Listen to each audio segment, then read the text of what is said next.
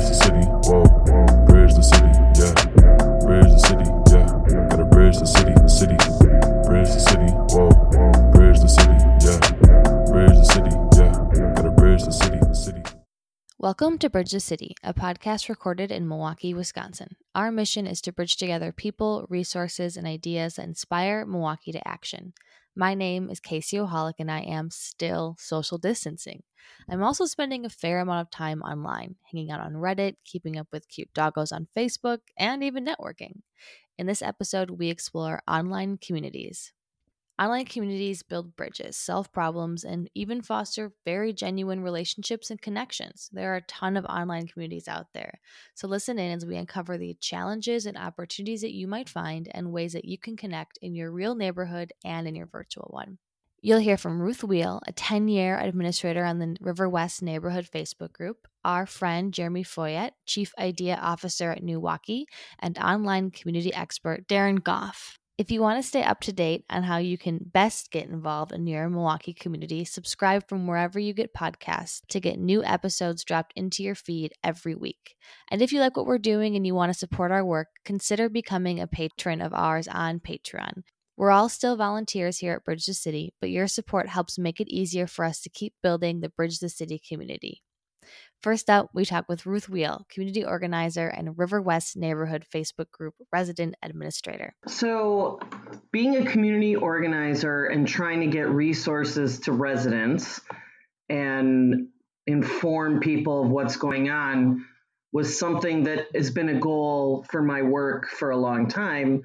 And I just transitioned it also into social media, which seemed to be the new medium. I consider social media a tool, so the goal wasn't separate for me necessarily. It was just one of many tools in the toolbox to get information out. And what would you say some of the shared interests are today? Diverse, so let me tell you. Being that there's only almost 14,000 people on this page, the interests are diverse. So there's the sharing of information, events, resources, lost dogs, lost credit cards, found keys, I'm missing a package, to political information, some warranted, some not. Occasionally there's I saw someone committing a crime, or I think somebody was committing a crime kind of stuff. So it's really, really varied. Businesses can post their specials as well. So we really want to keep, it flexible as much as possible, as long as the posts and the comments adhere to the page policies and rules. Sure. And then I'm looking on the group, it says popular topics and posts. So community, 57, neighborhood has 52 posts, friendship has 16, art has 13 posts, and Bloody Marys for 7. And those are some of the popular topics in those. So it's definitely incredibly varied. What would you say you see the most of? That's a tough one because it really varies where we are and what we're doing in life. Right now it's kitten season. So you're seeing a lot of stuff about kittens, I've noticed. We're a very pet friendly neighborhood. So there's a lot of things about animals, whether it's finding a home, a lost animal. There was a post just this morning about a cat that is an indoor-outdoor cat on the Beer Line Trail close to the dorms on just north of North Avenue. That cat makes our page easily once or twice a month. People think it's lost. There's a lot of resource-based posting right now because of COVID. That isn't always the case. In the summer months, there's a lot more event-related things. Right now, there's a lot more restaurant curbside pickup menus because of what's going on. So the outside world does affect what's being posted. And of course, the elephant in the room, the trolls, who are always trying to cause problems. And I think there's 10 of us right now as an administrative / moderator team that are trying to make sure that the page stays, in some kind of order and decorum. Sure.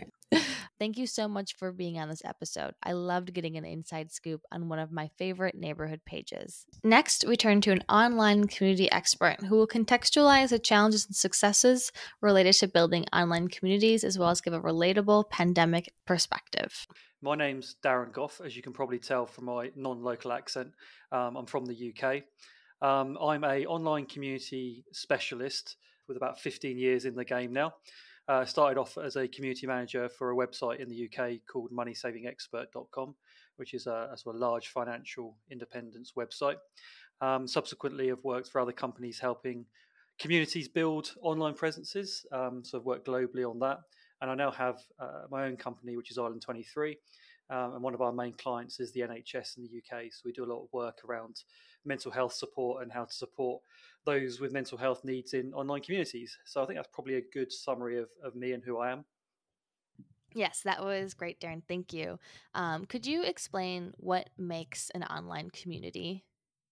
Yeah, absolutely. So I mean, at its base level, online community really is a virtual space where people come together to do a number of things. It's either to share experiences, so people that have a passion maybe around something like yoga and want to create a little yoga group for comrades and people in their communities, or at a larger level, brand communities, which is where people are coming together, sometimes to solve problems, sometimes to work on products.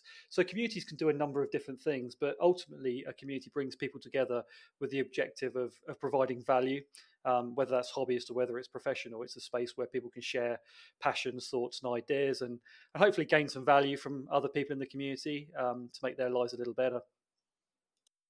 With the onset of COVID-19, so many companies, organizations are pivoting to online communities. This is both internally as organizations are forced to work remote and build culture online, and externally as event and engagement-based companies have to pivot to online events. What advice are you giving to organizations who are used to working offline and now have to work online? What advice are you giving them? Well, the short answer is quite a lot. Obviously, the situation with the world currently is forcing many organisations' hand in this matter. So it's what we kind of call the digital workspace. So some of the listeners might be familiar with the intranet in the dark days of the late 90s and early noughties, and it's really an iteration of that. But the tools and processes we have these days are far superior and allow us to work remotely in ways that we never could before. So, I mean, in terms of the way that companies are starting to pivot and the questions they're asking, the first one really is, just a really open question around, how do we take our processes and move them online?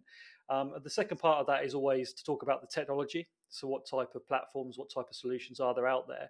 And I think with both those things, there's always a concern around, budget costs. How can we get this done? But the truth of the matter is, for a lot of organisations, there are a number of free tools and services out there that can get you started. Even something like Slack, which some of the listeners may have heard of. Free piece of software that you can create virtual rooms in. You can share documents. It becomes your brain for your operation. They all exist right now. You can pick up a free copy of Slack and get started. But I think the sort of main message really is just one of kind of patience as well. You will find that people do transition to online better than you probably thought they would. The trick really is just to remember that obviously you remove any interpersonal communication or body language. So there's a big piece in there really, I think, about, especially in the early days of transition, is just making sure that people feel very included in what you're trying to do.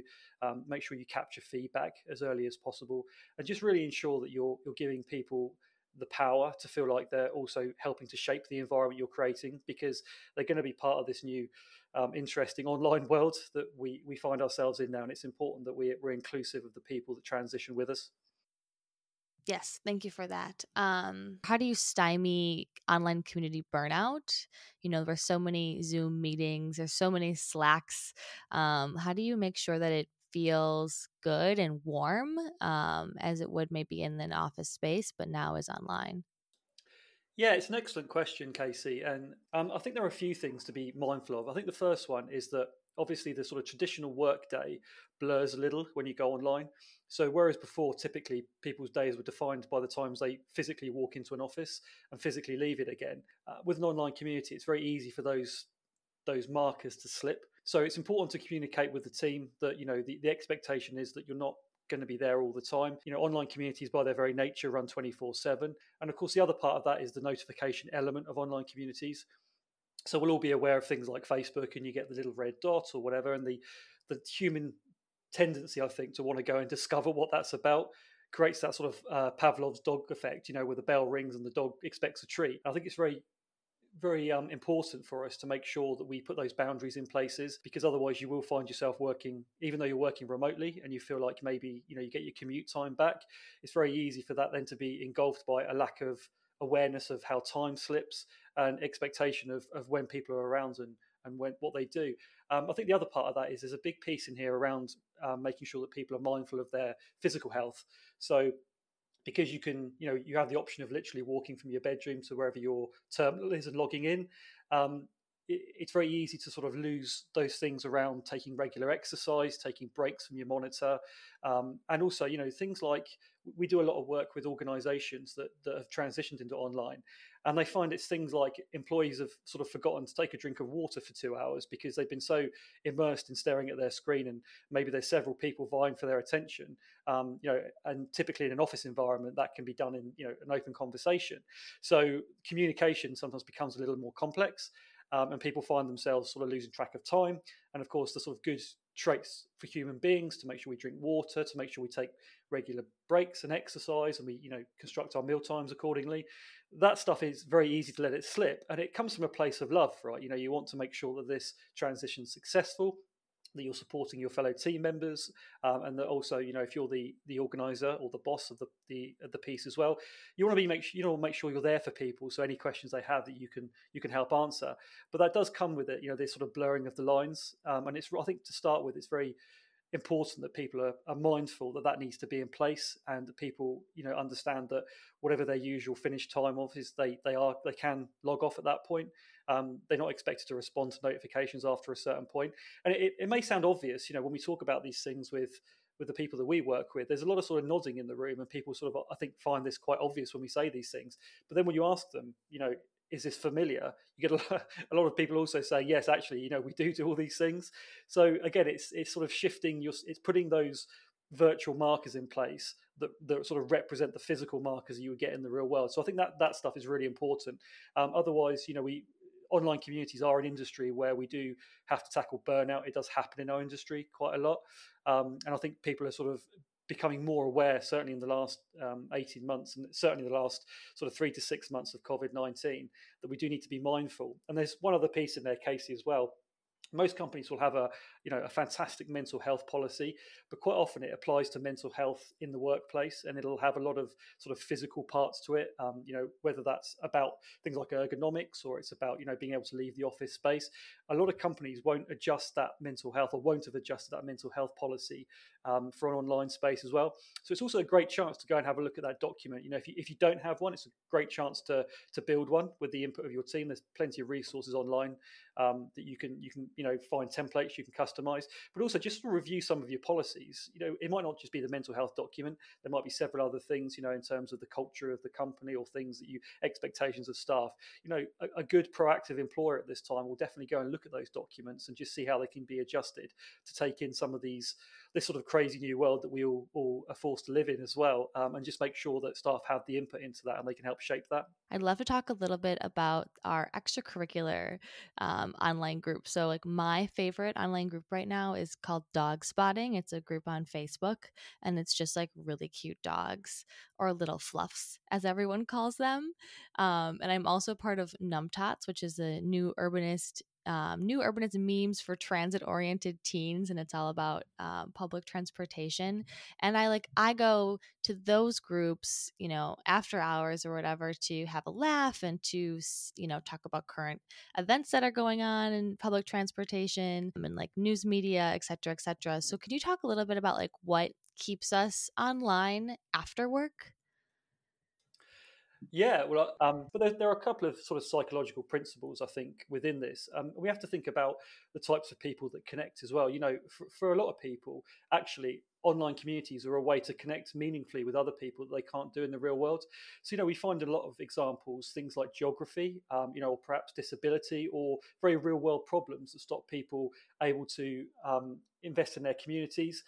Certainly in the UK during COVID-19, we've seen, I think, like a re-emergence of local community in the real world, which has been great to see.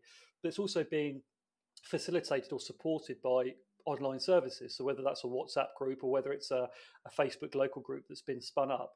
So I think it's that desire to find people like us, people that have shared interests. And it can be for a number of reasons again. I mean, the two examples you gave were fantastic. But I mean, in the case of things like dog spotting, I think just you can see the type of things or the type of people that would be interested in that, because it serves a very specific purpose around, I don't know the site specifically, but I'm guessing it's around humor and it's about, those sort of things as well. So Exactly.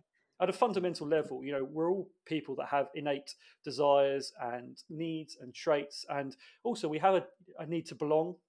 I think for me, there's been very few positives of COVID-19, of course, but one of the things that have come up is that sense of community seems to be coming back in a way that it maybe hasn't for a lot of years. And I think, that's great in the real world. We all need to invest in our communities and to share, good deeds with each other and be supportive of each other as well. But I think just those online communities at the moment are just serving that need for people where they can find, we use a term in my industry, people like me.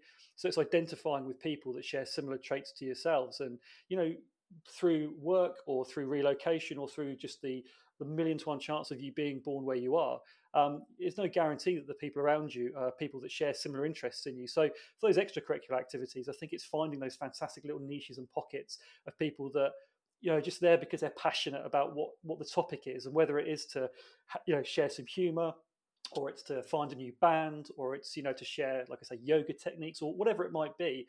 Or just these, so for me, we have a 6-year-old, and in the UK, there's a big site called Mumsnet, which is, kind of a parenting site. And it's sort of it's kind of a mix of fantastic advice and people going through similar experiences, and also some catharsis, right? So at the end of a tough day, when you've put your child to bed and maybe you've had a few arguments about where a certain toy should have been or whatever it might be, just that ability to reach out to people who get it and who can also go, yep, I can understand. We had exactly the same experience last week. There's just that catharsis element as well, that there are people out there that you can speak to, that you can talk to. And maybe that isn't your next door neighbour. Maybe, that's just not the right person. So I think all those things kind of mold together for me to create just that innate desire we have as human beings to find other people that can serve certain needs in our extracurricular activities. Yeah, that makes a lot of sense. Can you talk a little bit about the online community life cycle? So there's so many online communities popping up. Who's to say who succeeds, and what does that life cycle of success look like? Yeah, again, that's a fantastic question. So there are a few sort of recognized models around community maturity that you can look at. And typically, if you think about it like a sort of a bell curve, if people are familiar with what that is, the first sort of, if you divide that into 4, the first stage is that sort of awareness, and that kind of slow build. And then you get a significant growth stage. And I think for communities, what you're looking for is that point will come where in the early stages, a community manager or just someone running a hobbyist community will typically be the one that's posting content or comments or liking things or connecting people together. As your community grows, what you'll find is that the people themselves in the community start creating more of that content than the community manager is, because you've reached a certain level of people, and it can be, 10 or 50 or 100 people. But you'll get to that point where you start to see those sort of seeds of life spring up in the community. And that, I think, is when community really starts to take off. So in my journey at Money Saving Expert, I was there 9 years. And for the first sort of 2 or 3 years, our growth was fairly predictable, fairly slow, if you want to use that term, sort of hundreds into the thousands. And then probably only in year 3 or 4, we'd sort of reached 10,000. That was an incredible milestone. By the time I'd left after 9 years, it was 1.8 million. So you can see how communities will grow organically over time. But I think the key takeaway for me is always to not rush that process. So there's a vanity fascination with metrics in terms of membership numbers and how many people we get through the door and all those kind of things. In my experience, good communities that stand the test of time actually focus on small scalability. They focus on small launches, but they find the initial core of people that are absolutely passionate about whatever that particular cause is, or a hobbyist community or a work environment or whatever else it might be. And what they do is they nurture those people. So they make sure that they're your ambassadors or your kind of core user group. And then over time, those people will start to word of mouth recommend other people. Perhaps you'll do some social media work. You might even put a little money into some sort of advertising or pay per click. But when the new people come into the community, they're already finding this really motivated, tightly gelled, supportive group of people that absolutely love what the community is about. And that message of positivity, of course, is what's attractive. And those people are creating amazing content. So the community starts to organically build by itself. I think where I see community go, if not wrong, but certainly approaches it from the wrong angle, is to sort of build a massive, if you think about an analogy of building a massive warehouse and aiming to get 10,000 people through the door on day one, that looks like success, right? You get fantastic, you've got 10,000 people. But if the community isn't really structured properly or doesn't have enough quality in there to keep those 10,000 people in the community, they'll leave, and they'll leave pretty much within 24 hours. And the chances are you'll never see them again because the moment's gone for them. So I think that is the big takeaway when it comes to organic growth with community is think about that first period. The first period to get to 50 people might take 6 months or a year. That sounds like a long time. Believe me, when you're a community manager, that goes quite quickly. But also the value you're bringing to those 50 people and the value they can bring to your community, that's the thing that keeps your community around in 5 years, in 10 years, and allows the growth to happen for those people that arrive afterwards. So that's how I'd see it, Casey. That's why I think it's really important to grow community steadily in the first stages. And, a good community that does the right things at the right times will always be the community that offers the most value and grows in the right way and attracts more people over time and also, stays the course of time. This situation with COVID-19, as I say, from my perspective, has opened the doors to community in a meaningful way that maybe hasn't been there for a little bit of time. If you think back to maybe how parents or great grandparents talk about hyper-local communities and everyone knew each other on the street and the community centres or the restaurants were full of people you knew and there was loads of interaction going on. I think over the years, just for various reasons, but online certainly being one of them, I think that need or desire, or perhaps just it's been forced upon us, has sort of been fragmented a little. And I think at the moment, the main thing I can say to people is, there's a need for it. People are wanting to connect offline as well. They're wanting to find people that are prepared to go first, that are prepared to try, are prepared to put the effort in.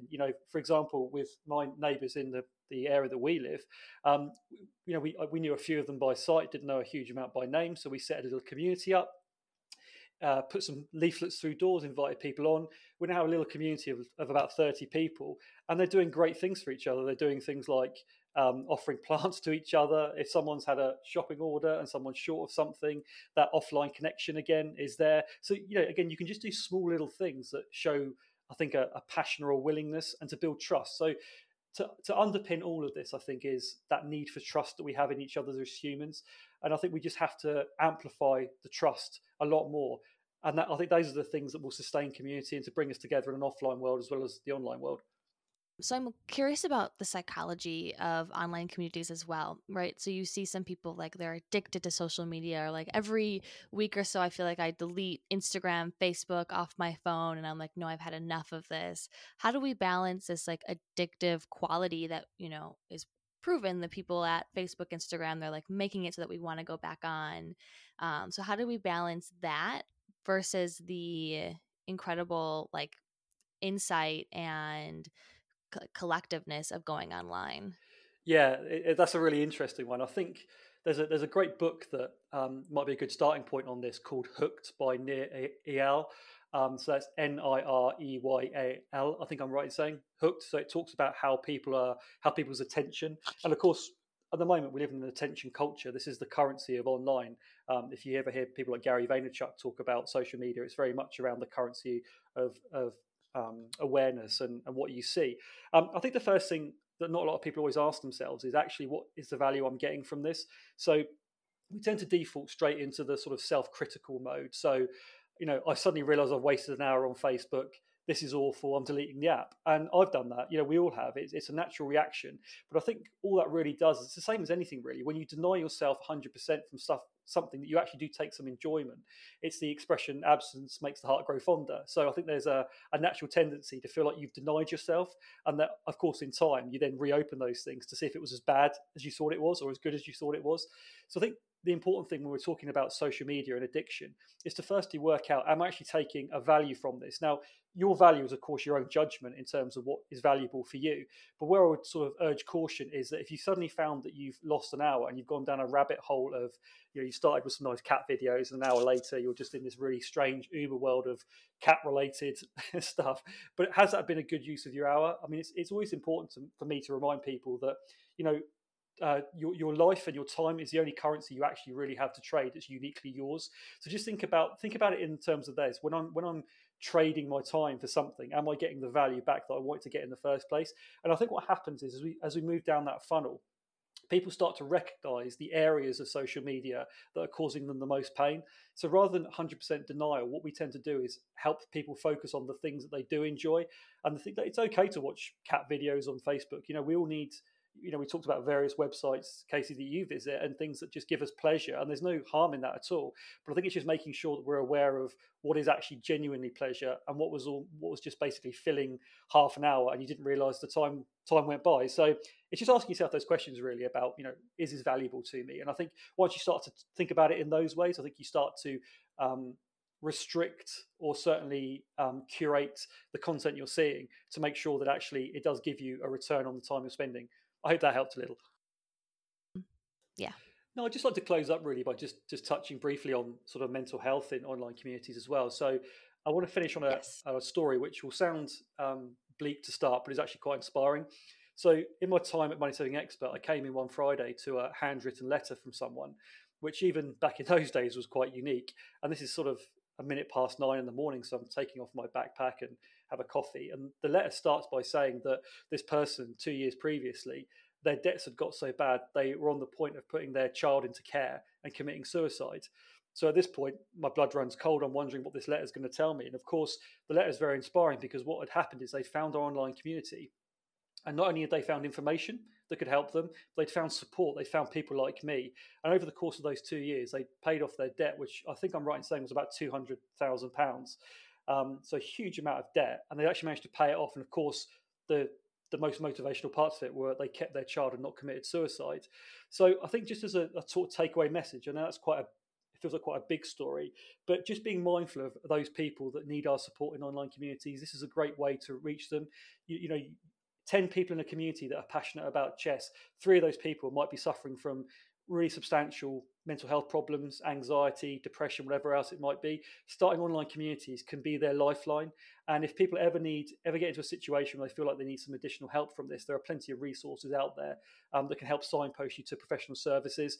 But online communities play such an important role in our society. And I think we're seeing through COVID-19 that it will become increasingly more so. So that's just a takeaway about the power, as I see it, of online community and the good we can do in this area. Thank you so much, Darren. I wanted to end by asking if you have any action steps for our listeners. So ways that us people online from all ethers of the world can do outside or maybe online as well. It's all good. Yeah. So, I mean, if people are interested in online community as a premise, there's a huge amount of resources that you can find out there. There's a few books that I'd recommend. There's a book by Richard Millington called Buzzing Communities, just blanking on the name, which is a great start. There are loads of resources. There's an organisation called CMX who do great work in this field. If anything I've said resonates, feel free to look me up on social, on LinkedIn or Twitter. I'm always putting little resources and bits and pieces out like that. But again, I think the message really here is just pick something that seems interesting in this area, and then once you get on the track, especially with online community, it's pretty addictive. I'm going to warn people now. Once you understand some of the principles behind building online community, there's a lot of social science involved in it, which is always interesting, and it's becoming a profession in a way that it definitely wasn't when I started about 15 years ago. And I think it's just a richly mined area at the moment where there's a huge amount of resources that are coming to the surface. Once you take the first step into one of these places, you'll instantly be connected. It's a fairly close industry. We all know each other. The reason you and I, Casey, are talking today is through a third party that would very kindly put us in touch. So I think just taking that first step again, just going and finding some of these resources, and then you'll automatically be put on the path for more resources.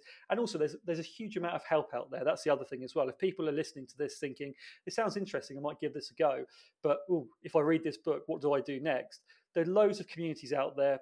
either Slack channels or Facebook groups or whatever else, traditional forums, with people like myself or people that are just starting their journey. The help out there will open after you make those first steps. And I hope that's inspiring to people to want to do this. I mean, our industry at the moment needs, loads of community managers. This is in a very odd way a growth industry right now because everyone's transitioning. So it's a great time to get involved with online community, or if you think about digital workplace, or even if you just think, you know what, I'm inspired to start a local group that's passionate about playing chess. Just make a start. There's loads of resources. Come and speak to me if you need to. Get in touch with Casey if you need to, and I'm sure we can put you on the right track. Thank you so much for all of your insight and for joining us on the podcast. No problem. You're welcome. Okay, our last interview was with Jeremy Foyat of Newalkie. Jeremy and his team have rapidly pivoted to online-only events in light of COVID-19, and I am super stoked to share what they've been up to. At this point, so much of our lives and livelihood has changed. I don't think there's any corner of the world who hasn't been touched by this. And as someone who works in event and engagement, such as yourself, I wanted to have you on the episode to talk about how Newalkie is pivoting. So if you could just start by walking us through some of the emotions that you felt with your team and how you handled this at the start of the pandemic. The emotions were like, oh my God, what are we going to do? If that's an emotion, this is crazy. Most companies don't have pivot planning as part of their maybe monthly or even annually focus. The good thing about us is we have a database of new ideas that we contribute to ongoing and thoughts. So we've had stuff like, we actually did have a lot of online programs that we'd never had launched because we never really needed to. And most of our focus was always about being in person and connecting and having those, using your senses and building relationships that way. So there was a lot of panic in the first, I'd say 24 hours. And then the switch flipped to how we could really kick off an online vision of content quickly. I think that's really the key word there, quickly. So many of us in Milwaukee rely on Newalkie as a way to find belonging and engagement and a way to find community. And all of a sudden, we are not necessarily allowed to do that in a traditional sense. Going on your website, for example, you mentioned that 1 in 4 people feel lonely, and that's like that's on your front page. Right. And while I'm aware of that statistic, it feels really kind of brave and vulnerable just to put it so clearly out in the open. What made you decide to make this choice, and how are you solving this problem online now where there's even more social isolation? Yeah, so we've been diving in. One of our big clients is Advocate Aurora, and what we got into was a discussion around the mental health of loneliness and isolation and depression and all the things that can trigger loneliness and isolation. And one of the things that we've always inherently done, even if we weren't using this vernacular, was helping people find place, passion, purpose, and other people. And so we were at the front, like, well, this needs to be the forefront. Like, what are we trying to solve here at Newalkie? Yes, it's about new ideas. Yes, it's about finding new people to connect to. But at its infancy, at its like core value is, how do we connect people so they find other people so they feel like they belong? And the reason we put it on the front page, because I don't think people talk about being lonely, and it's starting to come out more. And then really what flipped us is we picked up a book a couple of years ago called The Crisis of Connection, and it showed all this data around how the United States is lonelier than ever before. There's actually even the United Kingdom has a minister of loneliness. So it was really important for us to lead with that and go, if you're out, because you're not going to inherently go online and go, I'm lonely, I want to find friends. You got to have something to identify with people and go, this is what we're trying to solve. And we're trying to solve, there's a lot of people from a talent perspective that used to come to the city, move here for their first time, and maybe they're a significant other that moved with someone else, or maybe they moved by themselves. that they can't connect.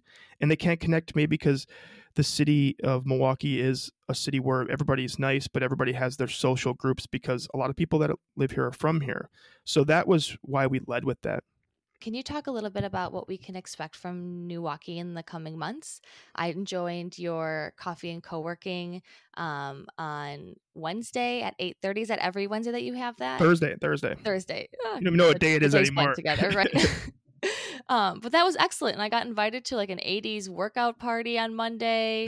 And I like got off and like I had all these like LinkedIn invites. I'm like, yes, who are these people? Like, I can't wait to meet them offline, but also like I'm so excited to be expanding my network online as we deal with this. What does Milwaukee have in store for us? Well, we wanted to become the Cloud Cafe, which we created was to become a platform for others to contribute to, or us to create programming that resonates with a variety of people. One is small business owners. So there's segments of conversations around small business owners. Two is leadership and business development. And so there's programs around that. And then there's programs around, we're launching one called Urban Spaceship actually next week, which is around urbanism and placemaking and things like that. But that's a national podcast or national guests, I guess. But the one you're talking about, the coffee co-working, was we're creating all these not just to hear speakers, but how do people connect with each other and how do we build more of those formats? So what we'll continue to launch is we'll slow the pace down a little bit of like not having programs every week where we're doing that during shelter in place. We're coming up on the end of that. Well, now the programs will have a little bit more depth to them than just doing interviews. There'll be workshops, there'll be interactive. So that's what you can expect from us. And the coffee co-working one has been great. I think what you'll expect hopefully for that is for it to grow on beyond Milwaukee. Like that could be something that every city does, you could have 100 of those in the city. So what we're hoping for that to become is people trained to be facilitators and have access to the marketing, branding, and all those questions I ask, because each one has a different theme.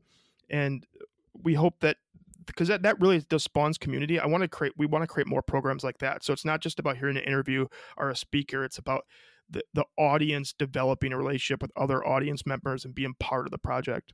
Yeah, that makes perfect sense. So as you know, the Wisconsin Supreme Court has struck down Governor Tony Evers' stay-at-home order. And while Milwaukee's safer-at-home order still exists, we are getting ready to go back out into the physical world. What part of online community do you intend to take with you into the future when we're allowed back into these physical spaces?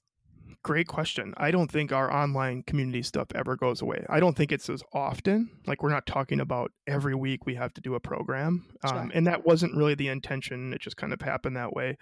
But what we notice is, so let's say we do an event, and we do an event with you guys, Political Open Mic, and the event costs a couple $1,000s to bring people together.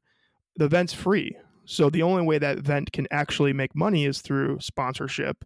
And be sustainable. And I'm not talking about sustainable just like break even, but actually make people money and pay people to do the program. I think that's the big thing that people don't understand about a lot of the community events is they're not sustainable in their current form. So what the online portion allows us to do is to have it be more sustainable because it costs virtually nothing to do a program online, depending on the format. And it reaches an audience that can't make it, whether maybe you have kids or whether you're in a different city and you don't want to commute to that. So, and it allows you to maybe even fail quickly, right? Like you launch a program and not that you're because what we've been really clear about is we're not judging each show by how many people show up. We're judging it by the quality of the conversation because then we can record them and push them out as content later on. But if you do have a program that just never hits and never sticks and it's not feeling right, you didn't spend thousands of dollars to get it off the ground to have it fall flat in your face. You spent very little money to have it fail. So that's where we're looking at always having an online progress. We're looking at a conference we're doing in fall that we still have planned to do. And our goal then is to have, maybe there's a different price for some online content. And then if you want to be in person, and let's say we can have as many people as we want, there's that, or maybe there's a limited amount of people. We can have a limited amount of tickets and you pay a little bit more to be in person and a few people that are in person, some people are online, and it opens up your audience. The challenge is that with online programming becomes maybe what I'm fearful of, I guess, is a loss of localism. And what I mean by that is now I, like Casey yourself, could say, why do I choose to go to a Milwaukee event if I could go see this pitch by this XYZ person that has all the acclimates, and that's free, and I wouldn't go to that conference otherwise, but now I can go to it online. I don't have to leave my house. So the competition becomes way more increased, right? So that's what I'm a little nervous about. But to answer your question on all that and go into some more questions. You mentioned a loss of localism, and that's totally valid. There's a huge amount of competition. You said that, and I was like, oh, I wonder what is happening online in like New York or LA or Iowa or wherever. Are there insights that you're gathering from our community because you're online that you didn't really realize about Milwaukee, or perhaps people who are paying attention to Milwaukee before this? So I've seen, I mean, yeah, I've been really hammering all these programs around the world that I just was in a smart cities conference in the Netherlands. I would have never probably went to that. So I feel like, I'm part of the problem. Like I'm seeing content that I'm not seeing in my city that I want to go to. So that's kind of the, I haven't learned anything. To answer your question, I haven't learned new stuff about Milwaukee. I mean, a lot of the conversations are related to the topic at hand and COVID itself right now. So you're not getting any more depth other than what's the current issue for most of the conversations happening at the civic level. The biggest thing I've noticed is the opportunity to give everyone a voice at an event. That is, so I'll just give you a deep dive into some analysis. So generally, if people don't know this, unless you're an event planner, you don't really know this, but when there's a free event, about 35 to 40% of the people show up that RSVP'd. As an event planner, it's psychotic because you're trying to get food, or you're trying to do this, or you're trying to do this. So it's like, if everybody's RSVPing, no one shows up. I mean, you can still have hundreds of people in the room. So, but we get around 35 to 40% return rate. That still is a lot of people in the room, but it's not as many people as you're expecting. So you can see the challenge with that. With online communities, that's been up over 55 to 60%. With the programs like Coffee Co-working Club, where it's about the person, we're seeing an 85% return rate on the people at RSVP, maybe even higher sometimes.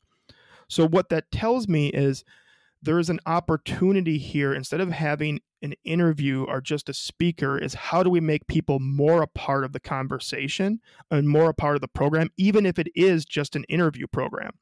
One of the things I did the other day was create a virtual line. So, when you have a speaker at an event and you, you're after the event, there's usually a line that queues up to talk to that speaker. Yeah. How do you create a virtual line in a Zoom room? And so we, piloted that. You get 3 to 4 minutes in a breakout room with individually. You can ask the questions, and then time's up, and you come back and send the next person. And then you can have some you're still missing the networking component, and that's the thing I don't like about online communities. Is how many Zoom meetings do we have to have before we're friends? And I don't know the answer to that, but that's what I've been struggling with. Is like, okay, I met you twice on Zoom. Yeah. Does that mean we're cool? Does that mean I could text you now, or what is the? So that's kind of, so I don't know. I'm a little rambly here, but what I'm getting at is there's so much stuff to figure out, and I'm really excited about how we can merge online with offline. So, some of these programs we're doing online right now could also be their own version of a program in person. And we've already built an online audience to come in person. So there could be a ad hoc of both too. Well, we wouldn't be Bridges City without asking you what your action steps are around this topic and online communities generally. What have you got for us, Jeremy? Well, my action item is to be the opposite of pulling back. And right now, and that's kind of what the Cloud Cafe was on the online platform and the communities that form within the programs, is right now we're in a time where a lot of companies are pulling back, and a lot of and for good reason, right? Like we're trying to maintain ourselves. There's a lot of people in a maintain and recover and mindset. Well, at Milwaukee, we're in a build mindset right now. We're in an innovation mindset. Moving forward, we're going to come out of this stronger, and we're going to try to grow right now in a time when no one else is. So if you notice, we've become more bullish online with our programs than before. And there'll be some, hopefully, more announcements in the short future of growth and where we're going. So I know that it is a place where not everybody is in the position to do that, and I respect that. But this is an opportunity to take a look at what you're doing as a company or in a community and say, why were we doing that for so long? And Casey, we're looking at our stuff right now going, what were we doing there? Let's just cut that. This is a really good time to go through all your stuff and find yourself again.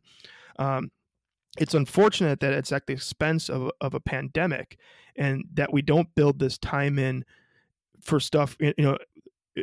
Every year companies should be going through and looking at stuff like this.